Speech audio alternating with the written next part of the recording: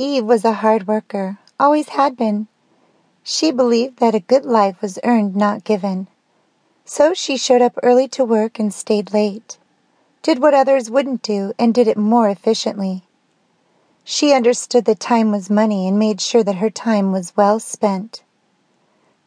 Her genius in handling others was something that had led her to award after award. But one thing that seemed to be forever out of her grasp was a promotion into the top management tier.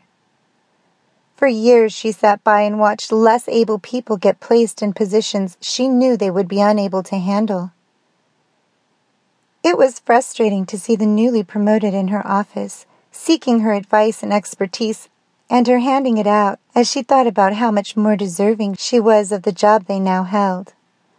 Many times she had watched from the sidelines as the inevitable happened.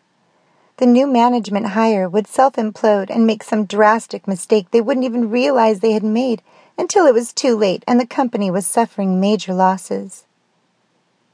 She simply didn't understand the hesitance to move her forward.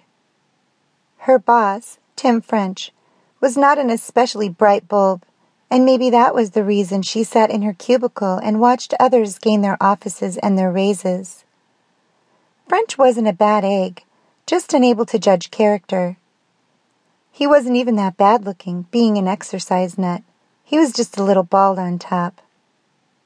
Eve didn't know why she dwelt on such ridiculous particulars, but maybe it was to keep her mind off a steady stream of incompetence waltzing past her desk. Today had been especially big on anxiety. Once again, there was buzz that the position of assistant manager of acquisitions had opened.